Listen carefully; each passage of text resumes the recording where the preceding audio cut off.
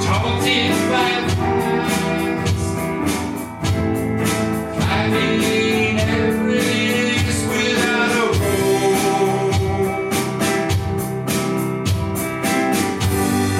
light without a meaning, week without a day, buried in a sound.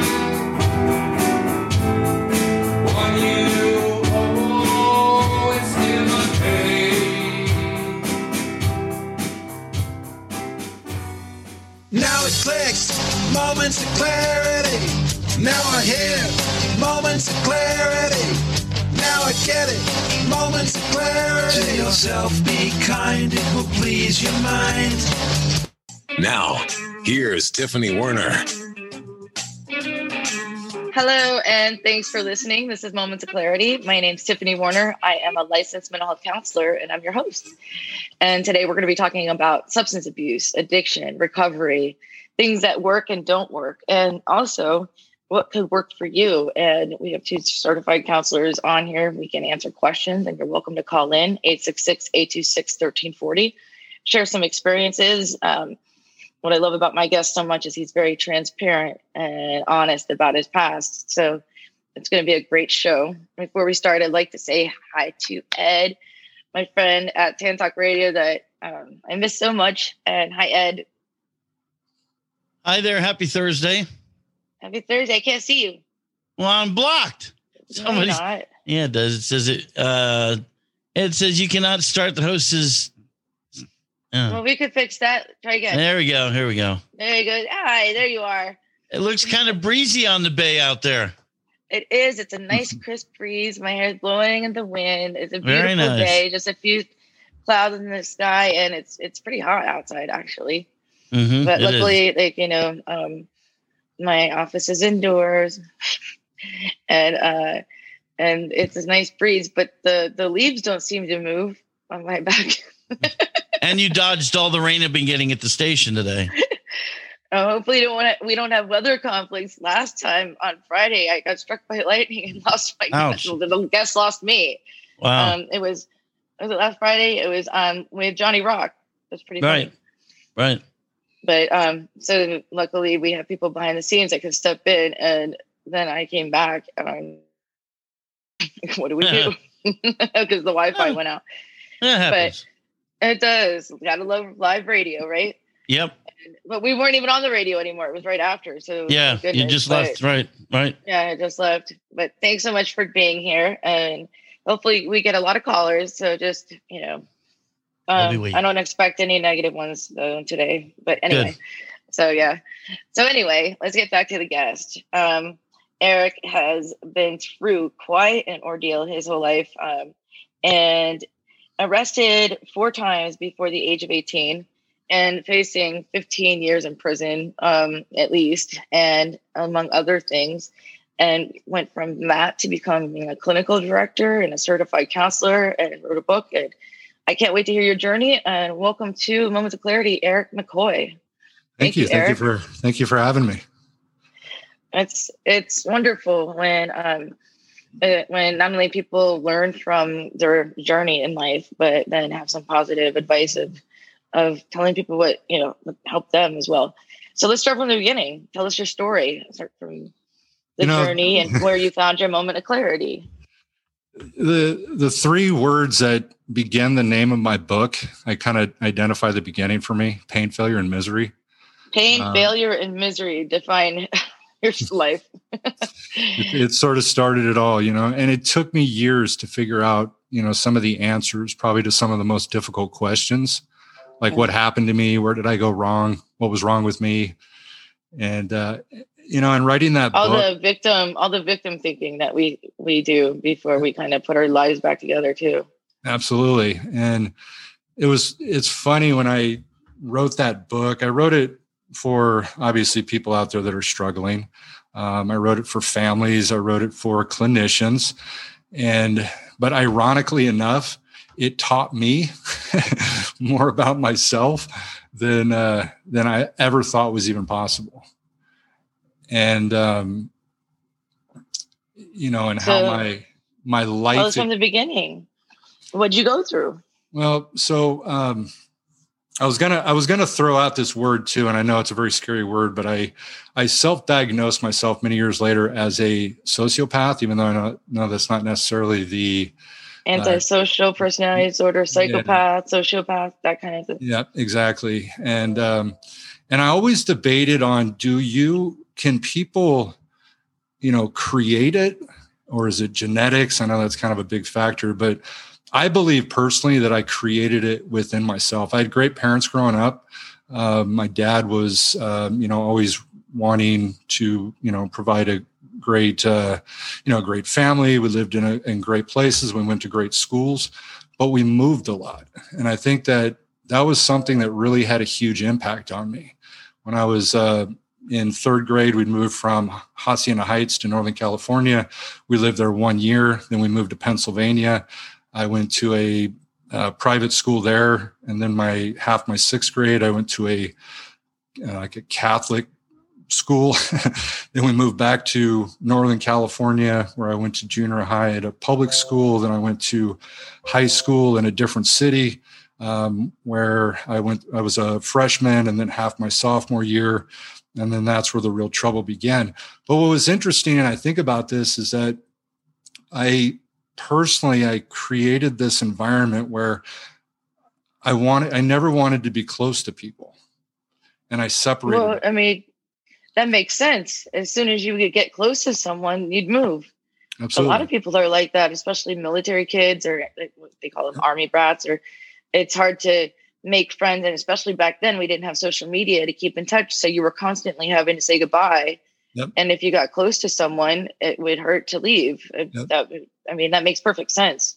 Yeah, and I always knew that, and that's sort of what I ingrained in me. And so I removed all emotional connections to people.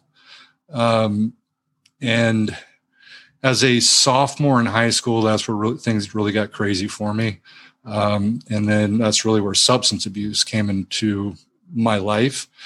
And I learned about myself that once I learned that I can put something in my body and it will change how I feel, and it will numb myself, and it will alter my state of consciousness, life went crazy, and it got crazy really quick. As a sophomore,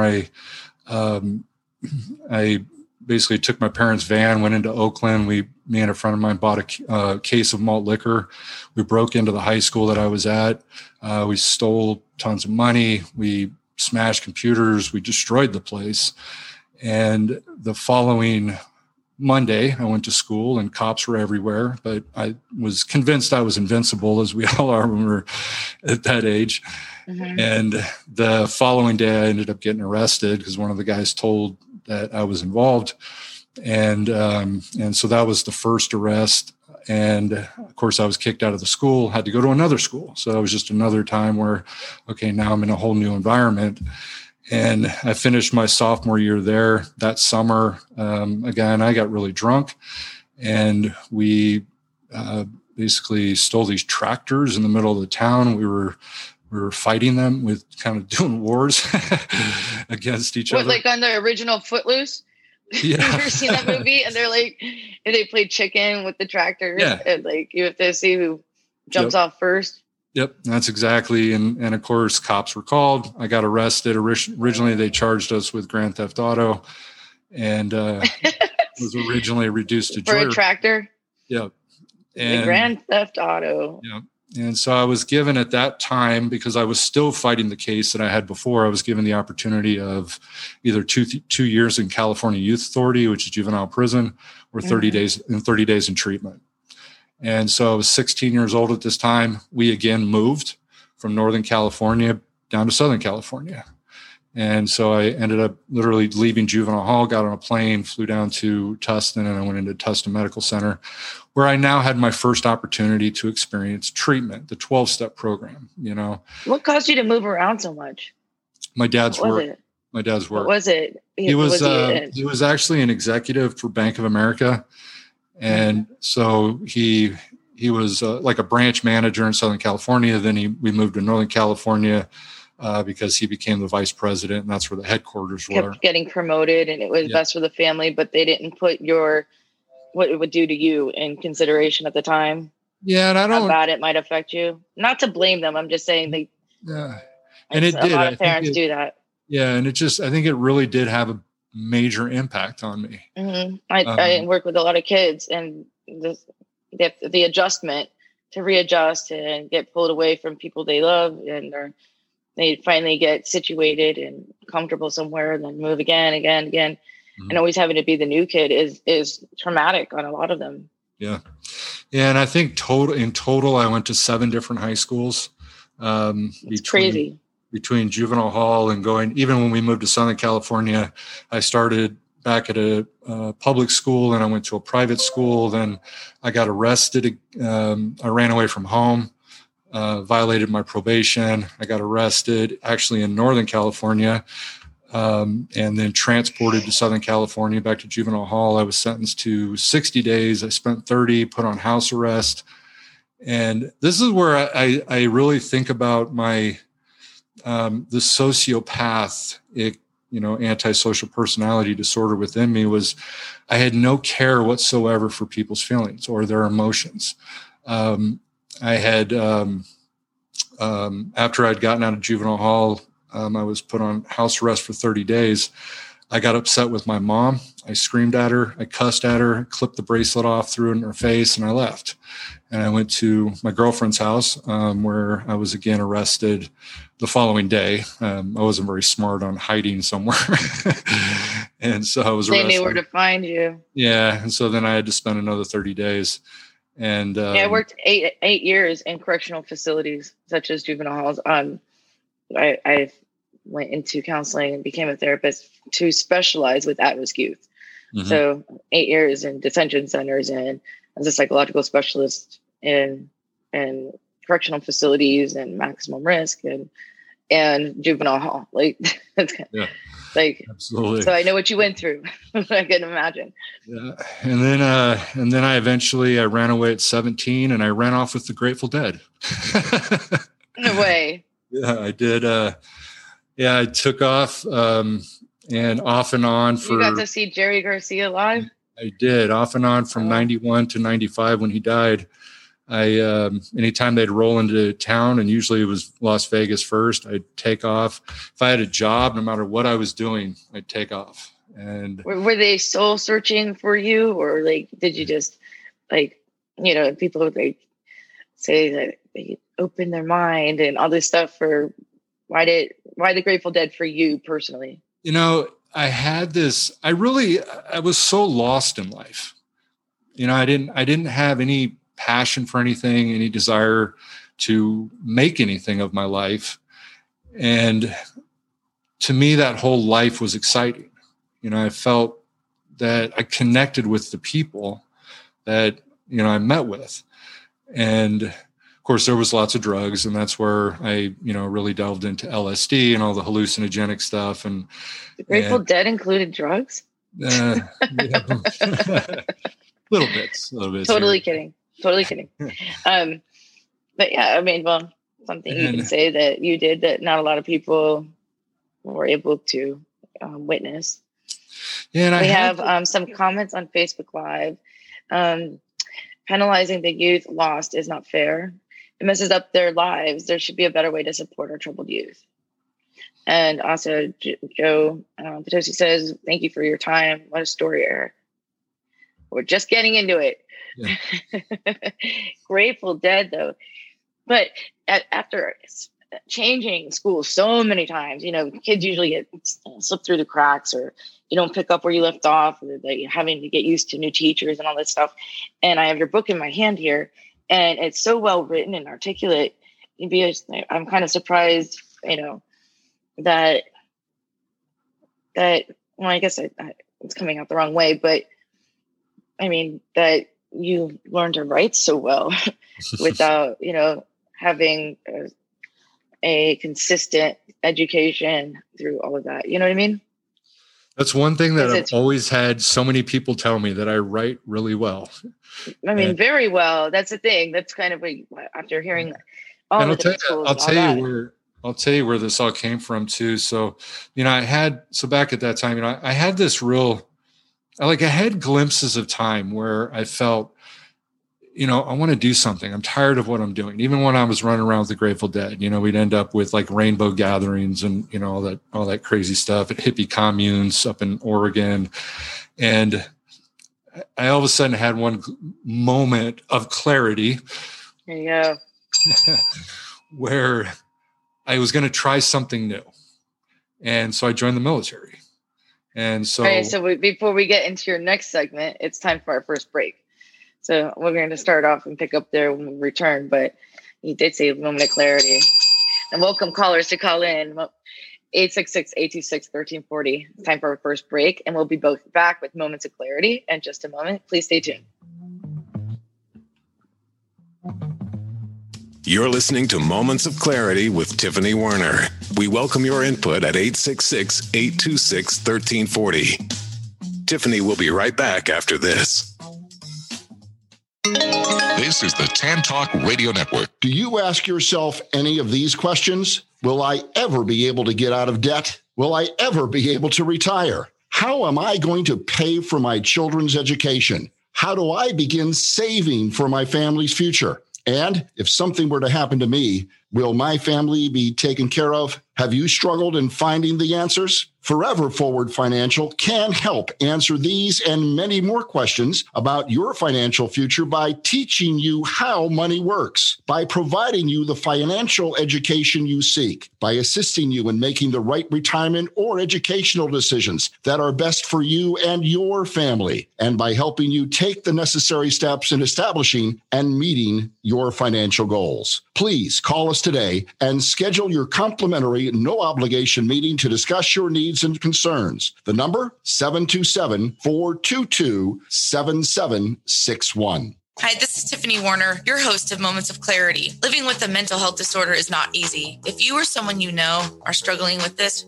please know it's so important to seek treatment. And I'm here to help. Please visit the website at momentsofclaritywithtiffany.com to view blog posts and resources on this site to help educate and inspire you to take action, because there's no shame in seeking help for mental health. While you're there, please take a few seconds to sign up for my email list. You'll get some extremely valuable educational and entertaining content that can be sent right to your inbox each week. Plus, you'll also get instant and free access to my guide on managing your anxiety. You can also follow me on Twitter at MOC with Tiffany and at Facebook at Tiffany Werner. And once again, the website is momentsofclaritywithtiffany.com. Thank you so much for your support and for listening to your show, because change can only come when we stand together as one. This is the Tan Talk Radio Network. We are back to Moments of Clarity with Tiffany Werner.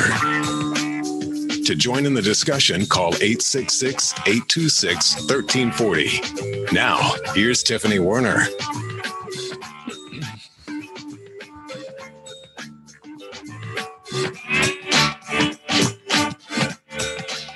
Hi, welcome back. And if you're just tuning in, my name's Tiffany Werner. I'm a licensed mental health counselor, and I'm your host.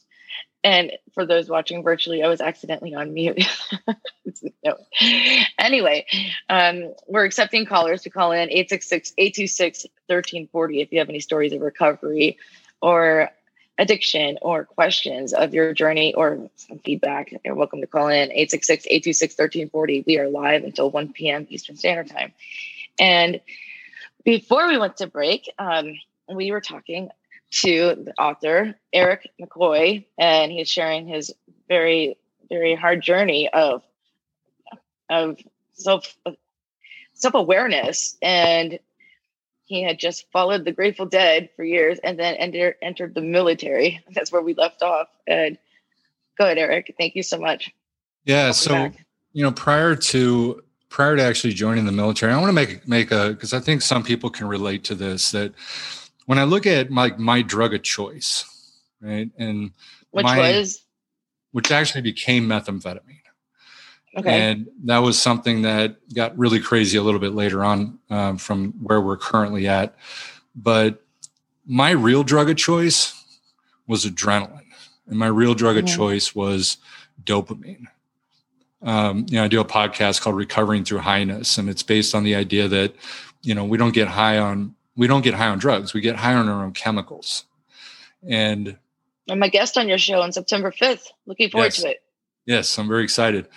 And when I was as a young kid, I remember being taught by, my parents and teachers and everything that drugs are bad and sex is bad.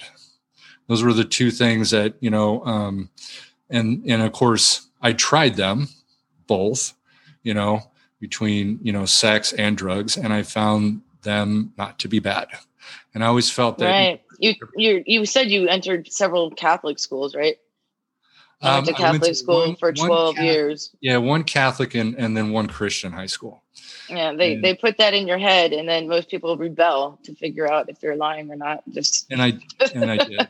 And I was somebody that everything that felt good, everything that gave me pleasure, I wanted to do a lot of it. When I started smoking at a pretty young age, the sole reason for me smoking was the head rush it gave me. I was told. So you were smoking meth? No, I'm talking about cigarettes. Like when I first started smoking cigarettes at a young age. I mean, that was, everything that I did, if it felt good, I wanted to do more of it. I was told as a kid, if you smoke dry up banana peels and smoke it, it'll get you high. It's on. Let's try it. I dried up banana peels, smoked it. It gave me a headache. There was nothing high about it. Or dry out orange peels, make them moldy, and then eat them and go trip. There you go. Because in the juvenile hall, we used to try to do that a lot. And so, sex became also another compulsive behavior when I was young. And prior to me joining the military, I did go through another moment where I was going to try something new, and I attempted college. And so I went to Chico. My brother went to Chico State, and I went to the community college up there. And I came to realize. Where's Chico State? It's up in Northern California, kind of off the 5 freeway in the east, up closer to Sacramento. And I came to find out that Chico State was the number 2 party school in the country. And have you ever lived outside of California? Yes. I lived in Maryland. Going back up in north, south California for it seems like. Well, we lived in Pennsylvania when I was a kid, and I did live in Maryland for a while. And so I had at Chico, my drinking just went way out of control. And I had my first serious head injury, which is also a component of what I actually talk about in my book also, me being drunk, being stupid, I got punched in the head and I landed on my skull, and I had a contusion that stuck out about 2 inches. Of course, didn't go to the doctor. And this ultimately, what I come to find out later, caused a medical condition that was potentially going to kill me. And what was it? It's called arteriovesicular malformation, which is a lesion in your brain. And they used to believe that it was due to something you're born with, but they have changed their opinion on it. Now they actually say it's a result of some kind of head trauma. And so I wonder how many football players go through that too. Absolutely. Yep. And so I had that experience, and then I decided to go back to Southern California. Dad rolled into town, took off. And then again, this is where I decided to try something new. So I joined the Navy, and because of how old were you then? I want to say I was 19, I think 19. And because of my record, it kept me from being able to go active duty. So I joined the reserves, and I went to boot camp in Great Lakes, Illinois.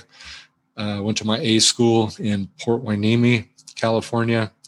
And once the reserve time came to play where I was going to be, finish my school. Okay, now you come back once a month.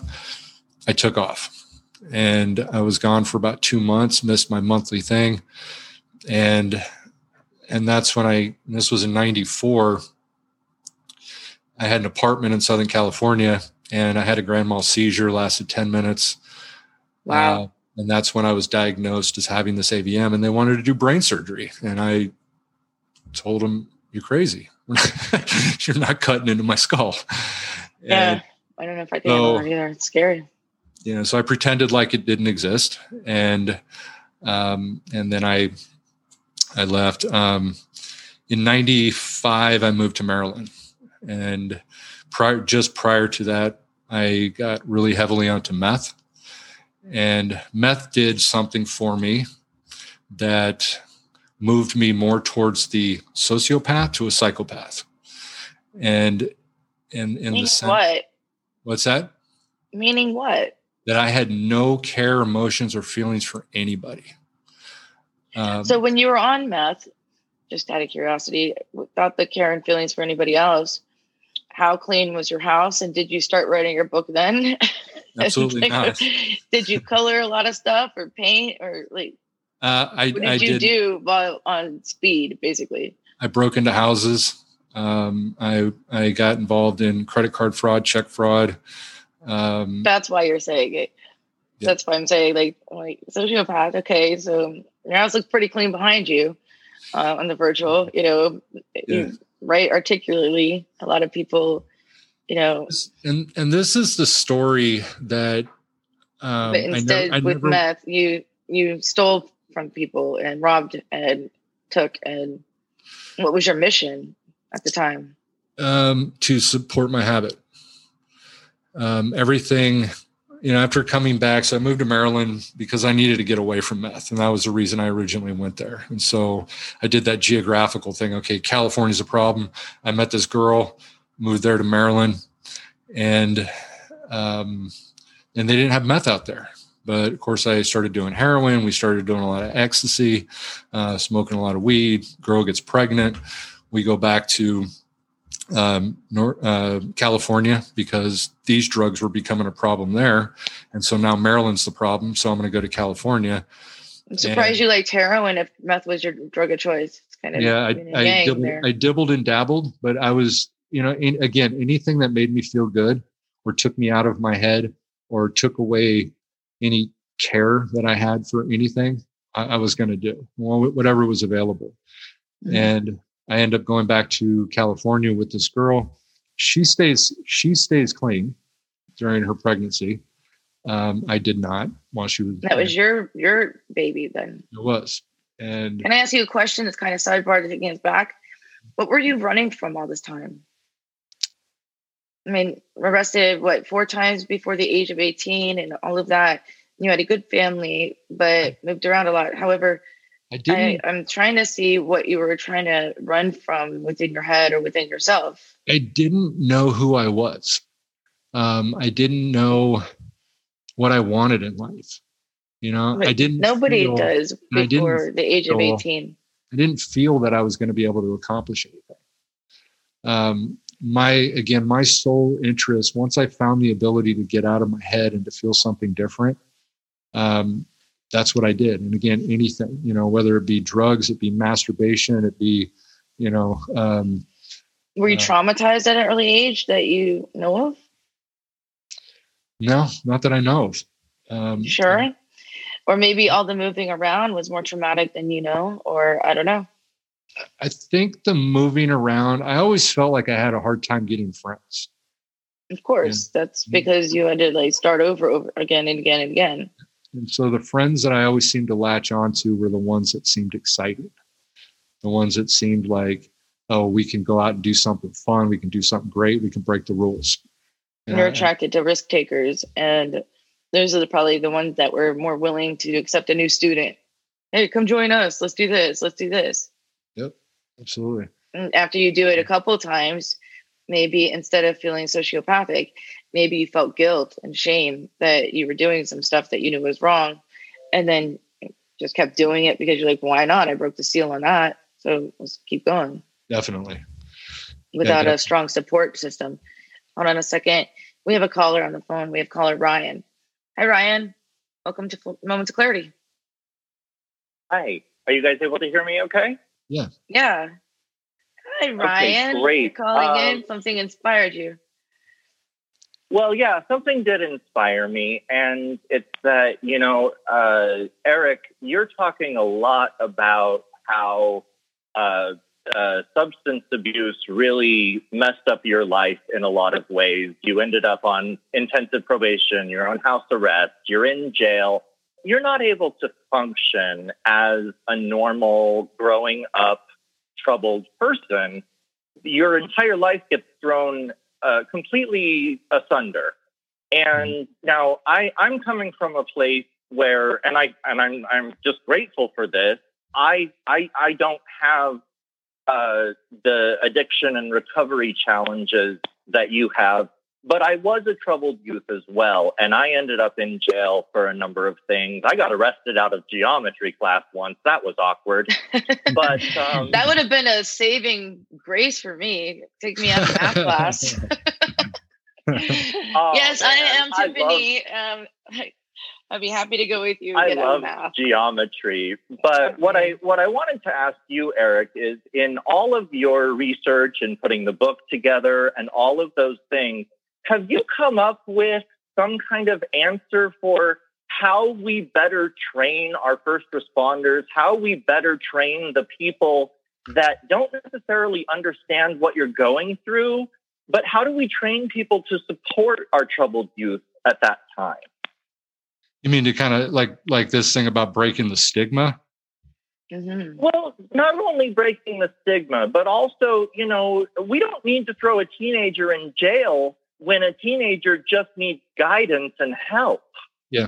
I can't agree more with that. I've thought really, really heavily on this, in the sense that, okay, so we have, our youth, number one, they believe they're invincible, as I think we all had.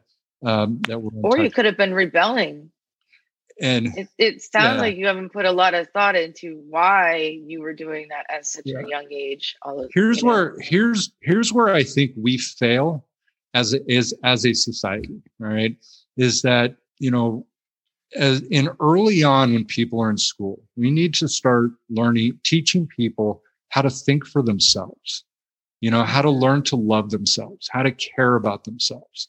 Instead of teaching to the test and just making people go through the curriculum, giving people critical thinking. Yes. And I have a lot of kids on my caseload that they say something that's kind of off. And I ask them why they would do that. And they're like, well, it doesn't seem like everyone else is doing that. Or it seems like everyone else, especially superficial cutting or stuff like that, or why they stop talking to their parents about everything. Or it seems like none of my friends are doing that anymore. Or it seemed like my friends started cutting.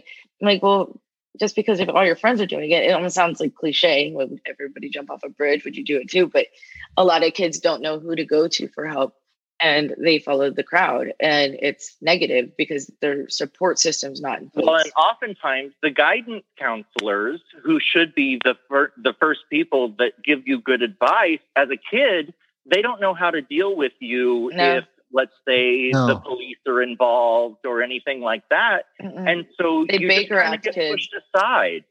Yeah. Anyways, Eric, I'm gonna go ahead and jump off so that I don't take up all of your time Ryan, on the show. That was some great food for thought. Thank you. Yeah, I just really I appreciate the work that you've put into your book and to really researching this topic so that you present it in a way that needs to be presented. So thank you for what you do, and I'll take everything else off the air. Thank you very much. Thanks.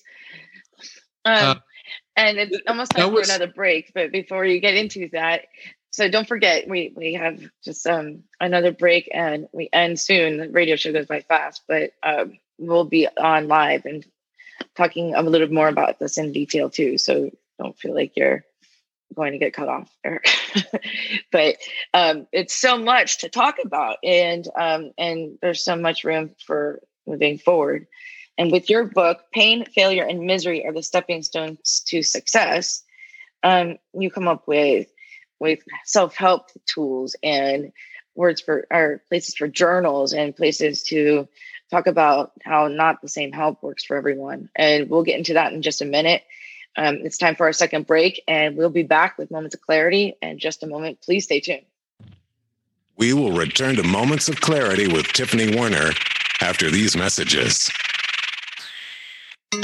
This is the Tan Talk Radio Network. If you are like most people, you worry with the financial challenges you face today. How do you protect your family from financial ruin? How will you reduce your liabilities and get out of debt sooner? And how can you deal effectively with the constant changes in your job, your career, and your business? Overcoming your financial challenges is like building a house. You must build from the ground up. You must learn how to make more money, save more money, grow your money, and protect your money. Forever Forward Financial specializes in teaching you these 4 basic money skills so you can achieve your dreams and end your worry. Call us today and schedule your complimentary, no-obligation meeting to discuss your needs and concerns. Call Scott Bigley at 727-422-7761. Are you looking for a great book? If you like to root for the underdog, Joe Potosi's book is a book for you. A real American Odyssey that will grab your attention with its fast-moving narrative. You won't be able to put this masterpiece down. When the Dust Settled by Joe Potosi. Go to Amazon, Barnes & Noble, or Zulin Press. Hi, this is Tiffany Warner, your host of Moments of Clarity. Living with a mental health disorder is not easy. If you or someone you know are struggling with this, please know it's so important to seek treatment. And I'm here to help. Please visit the website at momentsofclaritywithtiffany.com to view blog posts and resources on this site to help educate and inspire you to take action, because there's no shame in seeking help for mental health. While you're there, please take a few seconds to sign up for my email list. You'll get some extremely valuable educational and entertaining content that can be sent right to your inbox each week. Plus, you'll also get instant and free access to my guide on managing your anxiety. You can also follow me on Twitter at MOC with Tiffany and at Facebook at Tiffany Warner. And once again, the website is momentsofclaritywithtiffany.com. Thank you so much for your support and for listening to your show, because change can only come when we stand together as one. Hi, this is Tiffany Warner, your host of Moments of Clarity. I'd like to give a shout out to musician, songwriter Don Lawson, who wrote, produced, and performed all the vocals and instruments on my Moments of Clarity theme song. Don gained his inspiration as a mental health counselor himself. He's always looking for artists to record his songs, and you can hear more of Don's music at reverbnation.com/Don Lawson. You can also check him out on Twitter at Don Lawson Music. Thank you so much, Don, for your contribution to Moments of Clarity and ending the stigma on mental health. It's awesome. This is the Tan Talk Radio Network. Now back to Moments of Clarity with Tiffany Warner, licensed mental health counselor. To engage in the conversation, call 866-826-1340. Here's Tiffany. Hi, and welcome back. And if you're just tuning in, this is Moments of Clarity.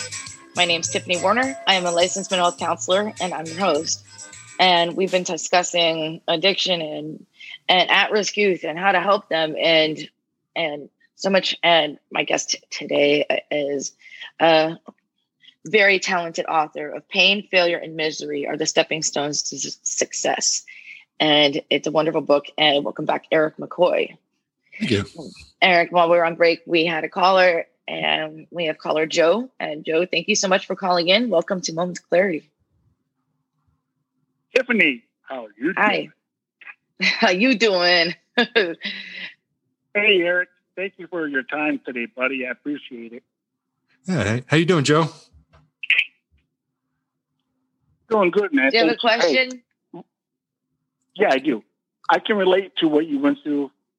My time in jail, in and out, was while I was in the Navy, and I would drink alcohol to kind of take away the pain. My question is for you. At what point in your life was there somebody that came into your life that kind of took you on the shoulder or kind of took you by the arm and kind of began to show you a better way to bring you to where you are today? Great question. Thank you for calling in, Joe. You know, okay. So 2002, after I had been, arrested 4 times in 6 months, and I was looking at 15 years in prison. I'd honestly say that my family was a big support, that really kind of showed me the sense of what unconditional love really is about, that, I can go about doing all of these horrible things that I did. And they were, a big part of it. The reality being is that I was in custody and I was by myself and I was alone. And so a lot of the stuff initially for me revolved around this just, serious hatred that I had for that drug life. I hated that life even before that final arrest and being stuck in custody. I truly hated that lifestyle. It was I wasn't getting high anymore. I was doing it just to stay awake. There was nothing exciting about it. And in custody during that time, I distanced myself from everybody in there. I started reading. I got books. I started writing. And this is really, I think, where, a lot of my writing started coming into play. Was I really started, once my head was clearing up a little bit, I was able to write and just read a lot and studied and thought. And I thought about my life and thought about things and what had happened. Incarceration does to people. It helped. It was what I needed. It was the only way that, the power of the addiction within me. I was IV. I was, slamming it. I was up to slamming an 8-ball a day. And intravenously with crystal meth or crystal meth.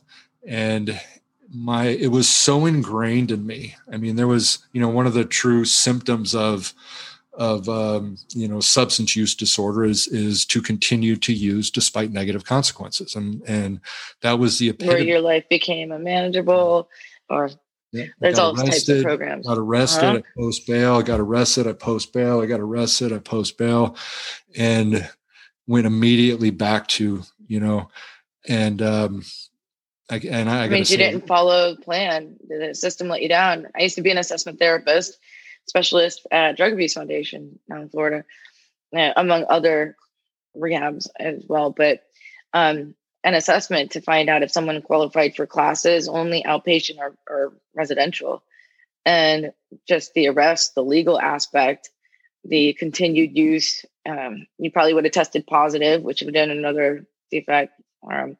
Any DUIs, any criminal record, things like that is just puts somebody qualified for residential, and then you would have to follow through with family counseling, and then intensive outpatient, and then outpatient, and then maintenance, and then some sort of sponsorship or I was program. I was sick. I'm 6'3". I weighed 130 pounds when I'm in my last arrest. So you're like a stick figure. Completely. I was emaciated, and what that does. And I did have the opportunity. Once I got out of custody, I went into treatment for 6 months. I opted to do it longer because I was absolutely convinced this time that I was going to do it. I was going to, and I had to fight it. I mean, the cravings were unbelievable when I got out of custody. And I teach now at a school called New Creation College, where I teach upcoming counselors. So I teach the educational requirements also for people that are working to become counselors.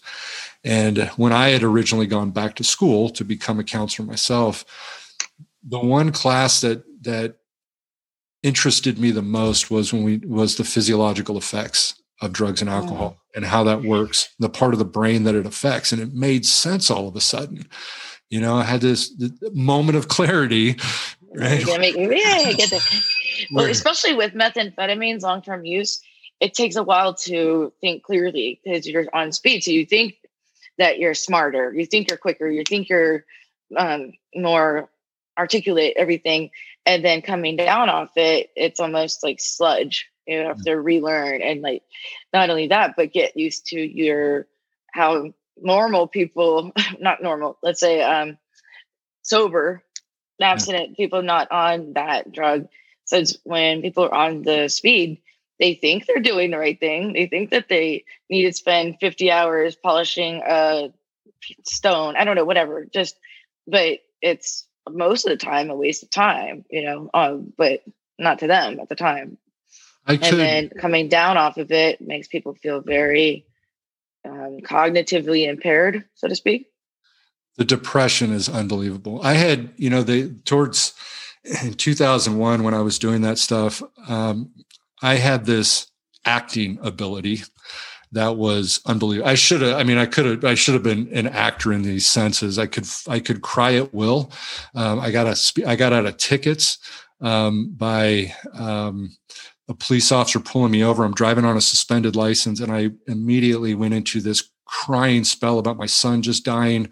And I have to leave. And that's why I was speeding. I'm so sorry. And the guy just looks at my license, hands it back, and I drive off. And I just, I mastered this concept, of the manipulation in being able to do things. And I would play stories out in huge I wouldn't miss a thing. I was so articulate in those abilities. And you could talk a dog into wanting to be a cat at that point. Actually, I've had friends of mine that have said, they don't want to read the book; they want to see the movie. You never know.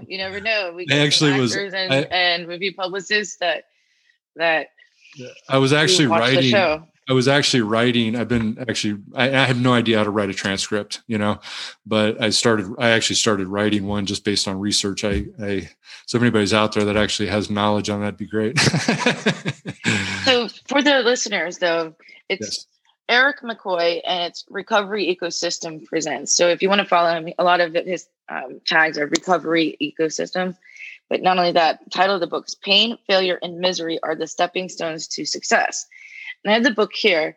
And just to summarize, not only does he go into a lot of his past and everything, but he talks about different types of recovery and how not every recovery works for just one person. So if you're looking for help and rehab didn't help, and you don't want to do AA or NA or SA or codependency addiction anonymous, or celebrate recovery or private practice, that to not give up, because there are so many roads to recovery is what he says.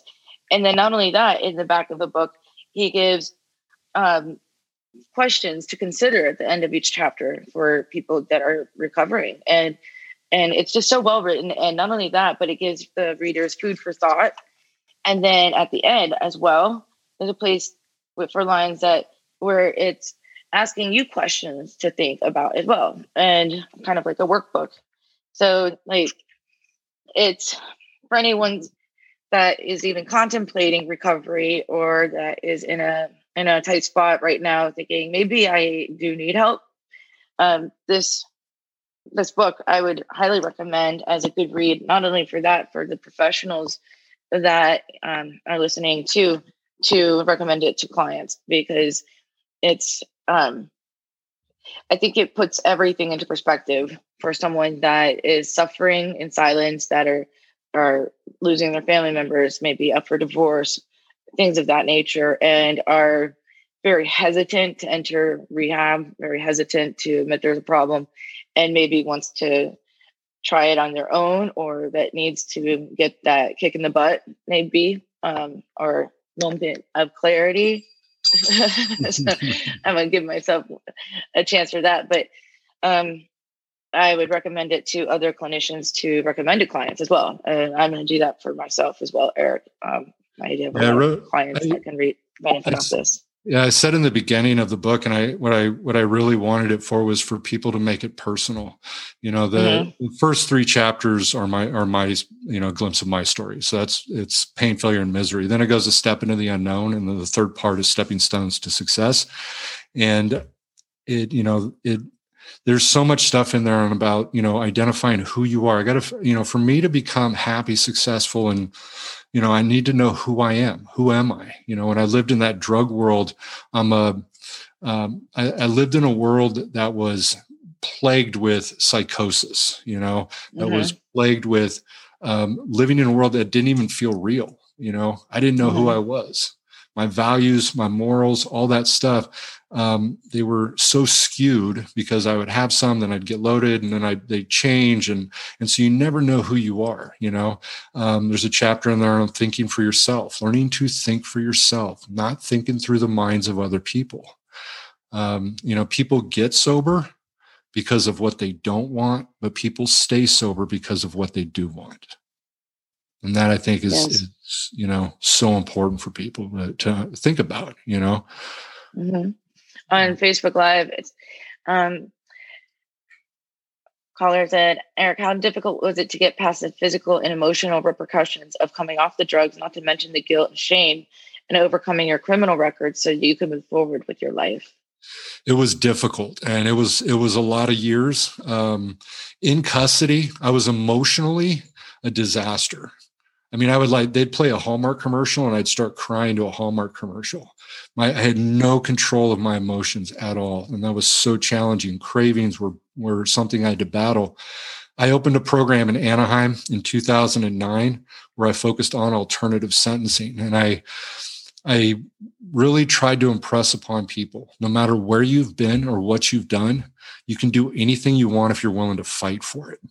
And that's what this is. No, I love that. I love that. About that. You can do anything you want if you want to fight for it. And a lot of with the drug and alcohol, it's like kind of similar with any trauma in the past, like childhood sexual abuse, adult survivors of something, that to the aftermath of coming out, the shame and the guilt and all that they carried for so long is undeserved. And with addiction, it's a disease. It's undeserved. Sometimes we do things when we're out of our mind. And a lot of people have a hard time letting go of, man, that I stole from my parents, or I did such horrible things while I was under the influence. But I mean, we learn from mistakes. Mistakes are learning opportunities. And also not only that, but you know, it seems like that's where people start to hit rock bottom, and rock bottom is the foundation where we can rebuild our life where we can rebuild our life. But a lot of people don't want to let go of the past because the past is what they're most ashamed of. But they can move forward, and then they can pay it forward. They can give to someone else. They can sponsor someone. They can become life coaches, become counselors such as yourself, and help others. And that's where the beauty really, in my opinion, is really there, because some of the best coaches and counselors in addiction facilities, rehabilitation and residential are the ones that are in recovery, that have been there, that can say, you know what, I understand. And we're running out of time. So I want to say thank you so much. And don't hang up on me, Eric, but thank you so much for being on Moments of Clarity. Eric McCoy. You can find his book on Amazon, and it's Pain, Failure, and Misery Are the Stepping Stones to Success. Thank you so much, Eric, for being on Moments of Clarity. Thank you. And please follow us on YouTube. We have a YouTube channel, youtube.com/MOC with Tiffany. We're on Twitter, on Facebook always, and Moments of Clarity, MOCwithtiffany.com. And we'll be back tomorrow. We're on every Thursday, Friday, 12 to 1 live, Eastern Standard Time. Thank you so much, Ed. Thank you so much to the team, to everybody. And everybody, be kind to yourself and a stranger. You never know what they're going through. Take care, and thanks, everyone. Hi, and thanks for waiting. We just ended our radio segment, but we're still here on virtual. And Eric, you did great. Thank you. Pause the video right after me every time. And with some of those questions, they're hard, but I'm a therapist first and foremost, so I'm going to give you some probing questions that's going to make you really think about, I don't know, but not to put you on the spot or anything, but but I work with at-risk youth on purpose. I've specialized with that because I once was one, so I can understand. My parents died when I was young. I was traumatized, and I lost my way. So I can relate to a lot of what you said. I wasn't clumsy, and I didn't get caught as much as you, but but we all find our moment of clarity at different times, and there's different types of help for everyone. But that's why I was asking you about your pain and suffering from the beginning, because I know where mine started. I knew where I lost my way, where I felt alone and I wanted to escape, was when I found my mother dead on the floor. I had a brain aneurysm, and it started there when I was 18 years old. And how quick a trauma can make us lose our way. But moving around a lot, that's traumatic for a kid, for anyone. Yeah, I think you just seem to have no one constant in your life. Right. Yeah. One question. Yeah.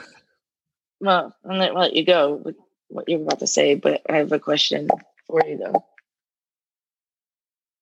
You what? You want me to ask you first? Okay. Well, at what point did you stop seeing yourself as a sociopath? Or do you still see yourself as one? I don't actually. I think when I had gotten into custody, and I all of a sudden had this rush of all these feelings, I really just, I changed I changed that idea. I wanted to connect with people. So that's why I don't think I was a true sociopath or a psychopath. Of course not. First of all, that diagnosis can't be given until at least 18. So Right. You weren't one. Right. But as an adult, and that's where meth, really. So you were talking about with kids, and I think this is something that, it's something I've thought about, and I wrote a chapter in there for the youth.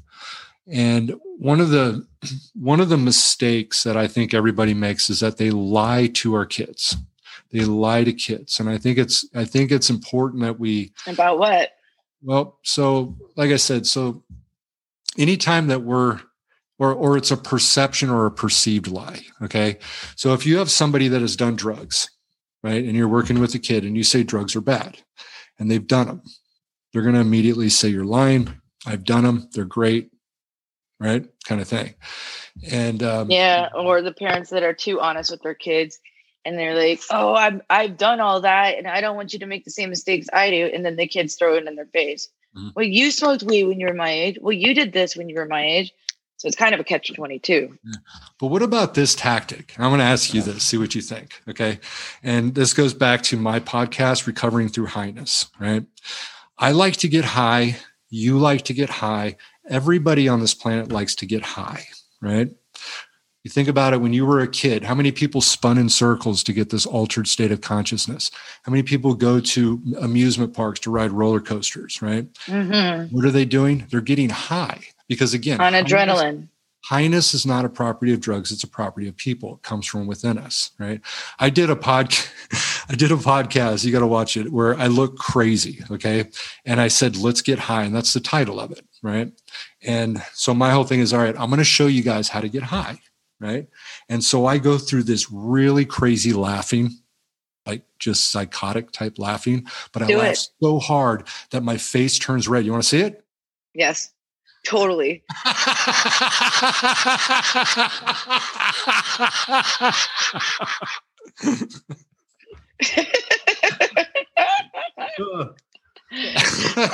love you for that. Thank you.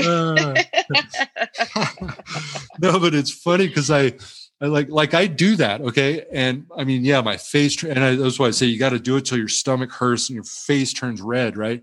But you feel, I probably have like a witch cackle. But you feel this head change though, and so what I'm looking for today is nothing different than I was looking for when I was using drugs. It's just that I found a way that's going to work. And the highness that I have by having a maniacal laugh. Crazy, huh?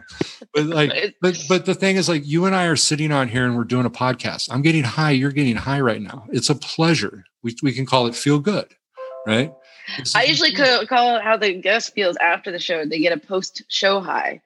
They feel like, oh, that was so fun. And like, yeah, I don't get it very much anymore, but but the guests do. Right? It's fun. It's fun hearing them like, that was so great. That was fun. Because it was fun, like live radio and everything. And you know what? You didn't cuss once. Good for you. And I still haven't. I'll say the beginning of my book real quick now, okay? Remember the word that I was going to say? I want to say this. Okay, so, and I can cuss now, right?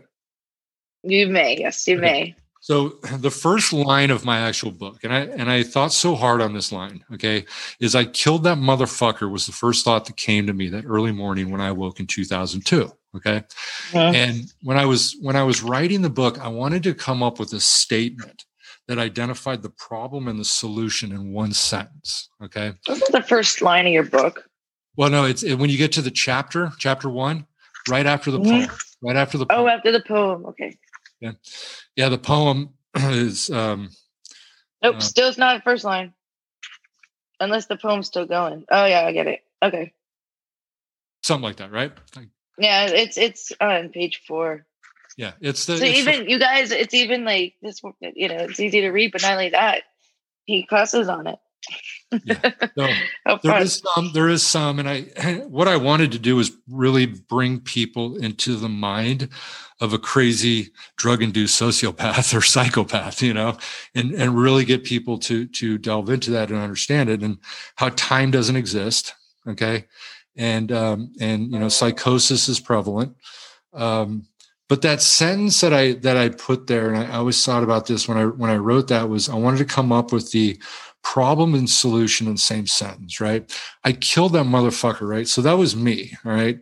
So, and that was, when I was a kid, okay?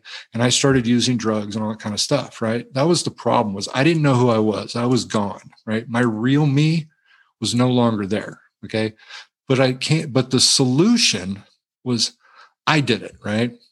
So the first time in my life that I'd felt more freedom than probably ever in my life, I was in custody, right? And so I also learned that freedom comes from within. It's nothing to do with anything external. Where did that freedom come from? The moment I took responsibility for my actions and I stopped blaming. Transparency and vulnerability. Yeah. I was arrested. However, when I was arrested, one thing I want to point out too, finish your sentence though. I was to say, when I was arrested, the second arrest I was illegally searched and I had weed planted on me. The third arrest, the task force, all right, they pulled me out of my car, searched my room. They didn't have a search warrant. Okay. So there were legitimate reasons that I could basically say, you know what, this is bullshit. This is not my fault. Right. This guy planted weed on me. They illegally searched me, and this was legitimate stuff. Okay. But then when I came to the moment of clarity, right, I basically said, you know what, at some point in time, I said, those cops saved my life. No matter how they did this, they saved my life, because I was locked down to where, okay, now I'm going to force myself to take a look at myself. And you had no choice. You're in a controlled environment, drug-free, and with a lot of free time. You know what else? I think you also had a self-defeating prophecy on yourself. You self-labeled yourself as a sociopath, psychopath. And in your head, since you saw yourself like that, it gave you the ability and the freedom to live up to that. Absolutely. You're like, F it. I'm like this anyway. But you were misdiagnosing yourself. Oh, 100%. So you probably just gave yourself that label, and that's why I hate labels on kids, especially. But you're like, well, if I'm like this anyway, then, and you lived up to it until you had that moment of clarity. And so when we label ourselves, we limit ourselves. Yes, totally. And also a lot of people use their labels for mental health as crutches. Well, I'm mentally ill, so I can do this. I can't focus because I'm this, or I can't do this because of this. And it does limit. And it's not only that, we should never use our mental health as a crutch. We should do something about it. Yeah. What do you think about, and here's an example of it. You go to an AA meeting or an NA meeting. My name's Eric and I'm an addict. My name's Eric and I'm an alcoholic. What do addicts do? They use. Lie. What do alcoholics do? They drink, right? And so now by that label, are people potentially setting themselves up? Because if that's, I don't know what works for them, it's like, exactly, because like with their system though, the thing is that what's holding them back is that they were living in denial for so long and not admitting they had a problem. Right. So for them, coming up and saying I'm an alcoholic and admitting they have a problem is part of that 12-step program, because a lot of people weren't able to get help because they're like, it's not that bad. I'm not really an addict. I'm not. So by standing up and admitting that they are, not only the label, but so Facebook Live, owning your own crap is huge in recovery, not to deflect, but to accept it all and work on your character defects is key. Ryan said, the police all knew me. I got charged with assaulting an officer because he didn't like me. I said the word shit and I ended up having to carry that charge. The police are not always on your side when you're a kid. And I don't know how long we're going to do the after show, but before I do, I'm asked to say that show notes will be available soon. at www.mocwithtiffany.com/show. Go there now to see previous episodes and subscribe so that you'll be notified when Eric's show notes, podcast, and final YouTube show is published. So the show notes, www.mocwithtiffany.com/show. You'll find everything that, if you've missed anything. I was asked to say that twice. I didn't. But I just wanted to wrap up so that we don't go on too long. I can talk forever, but I get to talk to you more on September 5th. But I'm going to wrap up this show. Stay with me for a second. But everyone listening, please subscribe to our YouTube channel, youtube.com/MOC with Tiffany. And please subscribe to Eric's book and purchase it. But not only that, once I read this, I promise I will get a selfie with this. So and I will write a review. I did also want to say, I actually did an audio version too. It's on Amazon. So I actually did it. I read it. Well, good. You got a good voice for that too. So the audiobooks, I'm taking a road trip. I might actually purchase that and just listen to it. But I don't know. My re-listening to my own podcast sometimes put me to sleep. So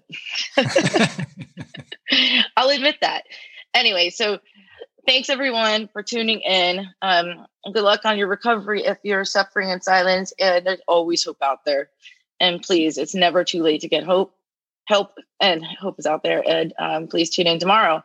Tomorrow we have a great show coming up with a famous entertainer. So we'll see you tomorrow. And thanks again, Eric. Within yourself, small flags of flame. Let's decide today. Freedom's the choice you made. Open up your eyes. See the world you describe. Something to give, help you be happy and live. Darkness, we find the light. Clarity is soon inside. Together we can make the fight. Darkness, we find the light. Take back your story.